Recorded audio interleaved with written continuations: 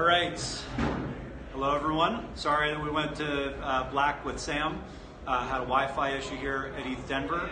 A lot of developers cranking away. So I'm going to ad-lib the ending of our interview when we clean it up in podcast form and fill you in on the details. He gave me a lot to work with. So Ryan Selkis, a.k.a. 2-Bit Idiot, with another live episode of Messari's Unqualified Opinions. Really excited for this next one. Yaniv Tal and his team have been executing like crazy, building a really interesting open protocol for querying data that's on all of these various blockchains, starting with Ethereum. So we're going to talk a bit about that. Just had a very successful launch event, Graph Day, in San Francisco, where they announced some of their initial partners. So we're going to get into the technical weeds, or at least as deep into the technical weeds as I'm capable of, which is probably not very deep. And get a little bit more info on where this project is going, why decentralize it, and where you kind of see both the graph and data queries for these different blockchains emerging in the future. So really excited. Yaniv, thanks for joining. Yeah, thanks so much for doing this. And let's hear a little bit about the graph, because you are one of the newer projects. I think have a ton of momentum right now on the brand side and certainly from the developer community, but not yet a household name. So what is the graph and why is what you're building so important? Yeah, so the graph is a query protocol. So we index data from blockchains and storage networks and make it available over GraphQL. And really what we found is when you build a dApp on a blockchain like Ethereum, it's actually really hard to get the data the way that you need to consume it to your front-end applications. And so like last year, you'd see a lot of these dApps getting built. You know, a lot of them were kind of these hackathon-style projects where maybe there were only 20 things that you were even showing in your dApp. And very quickly, people, once these dApps started getting more usage, suddenly you're loading like 1,000 things in the browser, and people are maybe used to it because blockchain UX hasn't been great, and you just kind of put up with it. But it became kind of obvious to us that there was this kind of indexing layer that was missing from the stack, where you could run queries kind of like a traditional database, but where all the data is coming from smart contracts and storage networks like IPFS. And so we're building that missing indexing and query layer. And so this is basically a blockchain navigator for Ethereum right now. There's one way you can look at it, like looking at the metadata of these different contracts and helping make it a little bit more accessible in GraphQL, which is Facebook's original creation. You don't have to get as far in the weeds as a developer, banging your head against the wall for some basic query. Yeah, that's right. And basically, so today, if you're going to build directly on Ethereum, you would probably use the Web3.js library, which uses the Ethereum node's JSON RPC interface for getting data. And that JSON RPC interface is really limited in what you can get. So if I've got some state variable in a smart contract and I want to get the current value of that state variable, I can do that with Web3.js. It'll use JSON RPC. That works fine. But if I've got these larger collections, maybe there's 10,000 listings on Origin, or all of these debt orders in Dharma, and I just want to find open debt orders that are greater than this value. The only way to do that on Ethereum today would be to basically load up every single debt order and then filter it down on the client. And this is all stuff that traditional databases figured out, is that you need to maintain indexes to make looking up information efficient. And there's kind of just this disconnect between the blockchains themselves and what an indexing layer would do, where a blockchain really wants to maintain as little data as possible, because you have to have consensus on all of that data with a large number of nodes. Right? In Ethereum, if you have 30,000 nodes and each one needs to maintain all of these indexes, it becomes really expensive. And so we think that really you want to separate out this layer 1 smart contract platform from this layer 2 indexing, where the indexes could be 100 times, 1,000 times bigger in size and be much more expensive to kind of maintain. But then there's an incentive layer on top for maintaining these indexes and serving clients so that you can get the data that you're looking for really fast. And so let's separate kind of the full archival of these nodes from the indexing process. So Google's BigQuery now offers, I believe, half a dozen blockchains for people to very quickly navigate.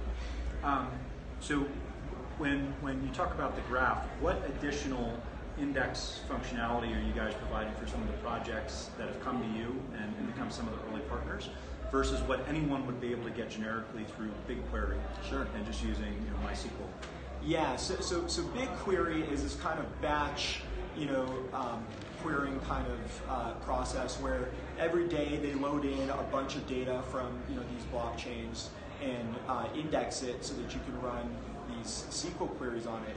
And that's pretty cool, but it'd be difficult to use that as like a live API for serving an application. So if I want to create a dashboard and every day I want to keep track of what are the largest transactions happening on the Ethereum network, then BigQuery can do that pretty well.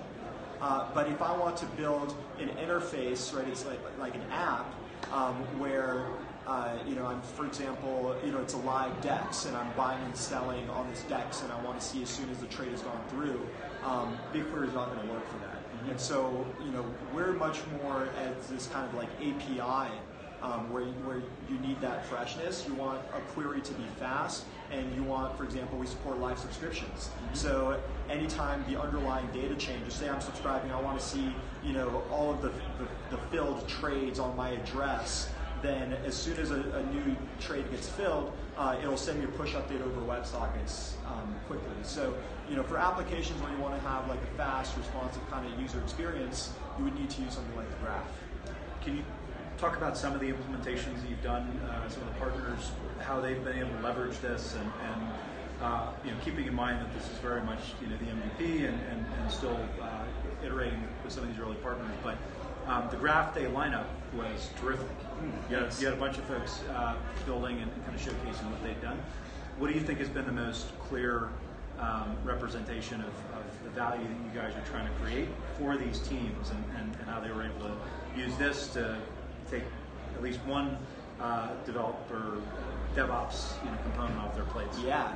So we launched our Graph Explorer. You can see it on thegraph.com/explorer.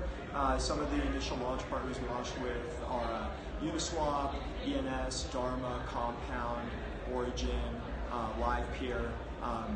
There's several of those. LivePeer is the first project that went to production with us. So LivePeer has this dashboard where you can see all of the transcoders and their stake, and you see kind of from round to round how the delegation is happening, what the rewards are for each of the transcoders. And so before, they were doing this kind of manually over Web3, and the dashboard was really slow to load. And then they switched over to using the Graph, and now the pages load super fast. People have really expressed that they thought the UX was significantly better. One of the kind of things we kind of come up across just as like an infrastructure project is a lot of people have already made existing investments in building custom proprietary indexing solutions because basically this is a problem that affects every single project that's building on Ethereum. It's just the case that you cannot efficiently query data directly from an Ethereum full node, and so everyone has had to build these centralized indexing servers. And for teams that have already made that investment, we expect that it'll be like a longer process for them to kind of pay off that technical debt, if you will, and kind of migrate over. Mm-hmm. For anybody that's starting today, it's really just a no-brainer to just use the Graph from day one because it could take a few months to build a robust indexing solution yourself, and then it's this proprietary thing you have to manage yourself. You have to run your own servers, your own full nodes potentially. It's a big hassle. And so to not have to run the servers and to not have to write all of that custom code using the Graph is much better. And then also once you've deployed a subgraph to our Explorer, then other developers can see the subgraph. So there's this kind of discoverability component. So if you're building a protocol and you're hoping that developers use your protocol to build different kind of applications, being on the Graph is a great way to find developers. One thing that's that you brought up, which is maybe the biggest question that you get from investors, I don't know, I'd be curious. A lot of teams are doing centralized indexing just as a need that they have to monitor their ecosystem. You guys are coming in and saying, hey, we're out of the box solution from day one, so you don't have to do all this. you made the conscious decision early to disclose that this was going to be a decentralized network that you were building. How have you thought about the build out of that decentralized network? I can get it from the standpoint of the customer getting comfortable with you as a vendor. Yeah. Right. That they're not going to get locked in, and then you're just going to create another data silo. Right. But functionally speaking, why is that more valuable than doing this in like a new centralized silo? Yeah. So I'll start with the why, and then I'll talk about the process for how we're thinking about rolling this out. So we really care about decentralization. It's the reason we're in the space, right? Like we want to build stuff that we think is going to make the world better, and I think decentralization is the most exciting thing happening on the planet right now, and I want to participate in that. So that's the goal. Now, why does this need to be decentralized? I talk about this at length in the keynote that I gave at Graph Day, so that's up on YouTube. You can look it up, it goes into detail. But really the way we think about Web3, it's just super early days, but why it's really exciting is the prospect of building all the world's software on a solid foundation. Right now, the web just got built so fast, and it's like a bunch of people kind of like monkey patching servers together with duct tape and like scaling it as fast as we could, and it's like, wow, like product market fit happened, and it was just growing super fast. But it's actually, when you look at the architecture, it's kind of like building on quicksand. You have to trust all of these servers to, not mess with your data, to continue to be online, to, there's all of these points of trust that you have to have, and that prevents you from being able to build more and more sophisticated systems that enable more and more players to contribute. And we think that that's very just kind of like limiting what people can build, and I think that it actually translates to a lot of the kind of societal problems that we have, where it's a fewer and fewer number of entities making more and more decisions on behalf of all of society, where the world's a very complex place. And so if you could enable these large-scale coordination to happen at a bigger scale, and then I think we'd be able to solve a lot of these complex societal problems. And in order to do that, you have to have guarantees. You have to have this kind of solid foundation as you build up. And so when it comes to building software, what that really means is building on immutable data and deterministic computations. And having these decentralized networks where, if someone decides to stop running a node, somebody else can, pop right back up, everything just keeps working. And so you have kind of stability, you have openness, you have security, and you have verifiability as core guarantees at every layer of the stack. And so if I want to build on top of that, I know, hey, this is stable, it's not going to change under me. It's open, and so if this provider goes away, someone else can take their spot. Right? It's verifiable, so I know that the data I'm getting back is correct. And I just think that that's like a fundamental requirement for interesting stuff to get built on Web3. So that's the goal. Now, doing all of this stuff is still really hard. And as an industry, I think we're figuring it out. So, Ethereum, was wildly successful in deploying like a smart contract platform, right? It was the first really generalizable, smart contract platform to run on a blockchain. Obviously, 1.0 wasn't super scalable, and so now we're looking at Serenity, we're looking at different architectures like Polkadot. Once you start looking at charting and all of these additional features to solve things like scalability, there's a lot of new questions that we need to figure out. And in computer science, there's been a lot of research on fault tolerance and these kinds of systems, but they were all operating under the assumption that you're running all the servers yourself. Mm-hmm. And basically, if you get rid of that assumption and you want to make it so anybody can run a node, suddenly you have to rethink everything kind of from the ground up. And so there's a lot of work that needs to be done to know how to really build these scalable, decentralized systems. And so it's going to take time, right? Maybe a few. Yeah. So I think getting the base layer decentralized, people are bought into that. Mm-hmm. Having something like file storage, like IPFS, solved and decentralized. Yep. I think people rock that. Why does indexing need to be decentralized? Yeah. Well, it's basically so if I'm taking on a dependency, I would like to have some level of guarantees, mm-hmm. right? Because if the thing under me changes, then I need to rewrite my code. And so part of like building this kind of stable foundation is that like we should be able to build 1,000 apps on top of a single protocol, and imagine that then the protocol changes and you need to rewrite these 1,000 apps. Right? Imagine that you build 1,000 apps on top of this protocol, and then each of those has 100 apps that are built on top of it, and then the base protocol changes, right? Or one of those other pieces changes, and then everyone needs to rewrite their things. Everything breaks, and so this is kind of like the thing that's kind of hard to grok. Why? What's the benefit of Web3 going to be? And I think it's enabling this level of complexity, right? And you need to have these guarantees in order to allow people to build, that level of complexity without constantly having everything breaking. Where does the token come in? So you're trying to incentivize people to run their own graph nodes. Still centralized today because this decentralized component hasn't come to market. I'd imagine you guys are comfortable keeping it centralized for a while, but what does the rollout look like? Yeah. So one of the things that we announced at Graph Day, Brandon Ramirez, our co-founder and research lead, open sourced our hybrid decentralized network specs. So we have 2.5 people that have been full-time on the decentralized network design for most of the last year. And so this is the first time we're sharing more details about that publicly. Would love for people to check it out and provide feedback on these kind of draft specs.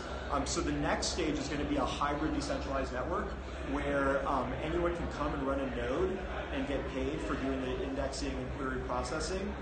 But there's still some level of trust in Graph Protocol Inc. to provide some level of security. So, for example, we're going to be running a centralized fisherman service to make sure that all the nodes are behaving correctly.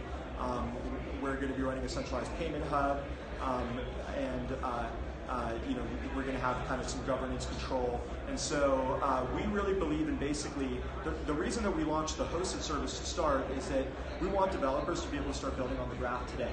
And so now they can, and it's easier than ever, and we're stabilizing, and we've kind of stabilized the developer APIs so people can start building on us. But we really want to get to decentralization as soon as we can, and the way we're going to do that is by making sure that we're delivering consumer-grade performance every step of the way. So, if using the graph means that it's going to take 5 seconds to get a query response, that's not going to cut it. We're not going to be able to build compelling enough experiences on the graph. And so the hosted service is blazing fast. This is basically our benchmark, and we're going to roll out the hybrid decentralized network as the next step, and then we're going to decentralize all the rest of the components over time. And then the nodes are getting paid incentives or tokens in return for storage, computation. Okay, so the incentive structure is the nodes will charge fees per query in like Ether DAI. So the graph isn't like a medium of exchange token. As a user, I don't need to acquire graph tokens. But just like I pay Ethereum transaction costs in ETH, I would pay a graph node a query cost that would be significantly smaller, right? Just a teeny fraction of a cent, but it's enough to cover the cost of that computation. And computation itself is really cheap, but if you don't have a way to cover the cost, then you end up with these perverse incentives. And so we think it's important that payments built in. And so as a node, I would stake graph tokens, and that's what provides the economic security in the network, because if I misbehave, then I'll be slashed. So it's not dissimilar from Golem or Filecoin?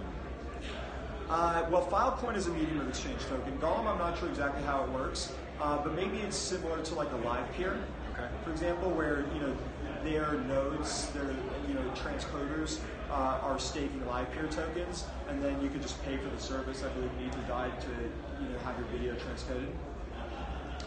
So what does success look like this year? Where do you see the graph by the end of the year? Yes.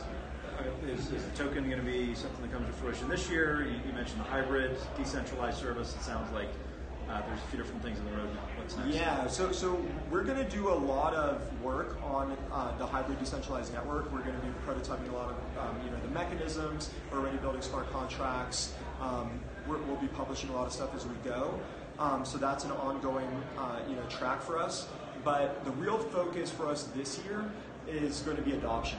And so we would love for every single Ethereum project to use the graph.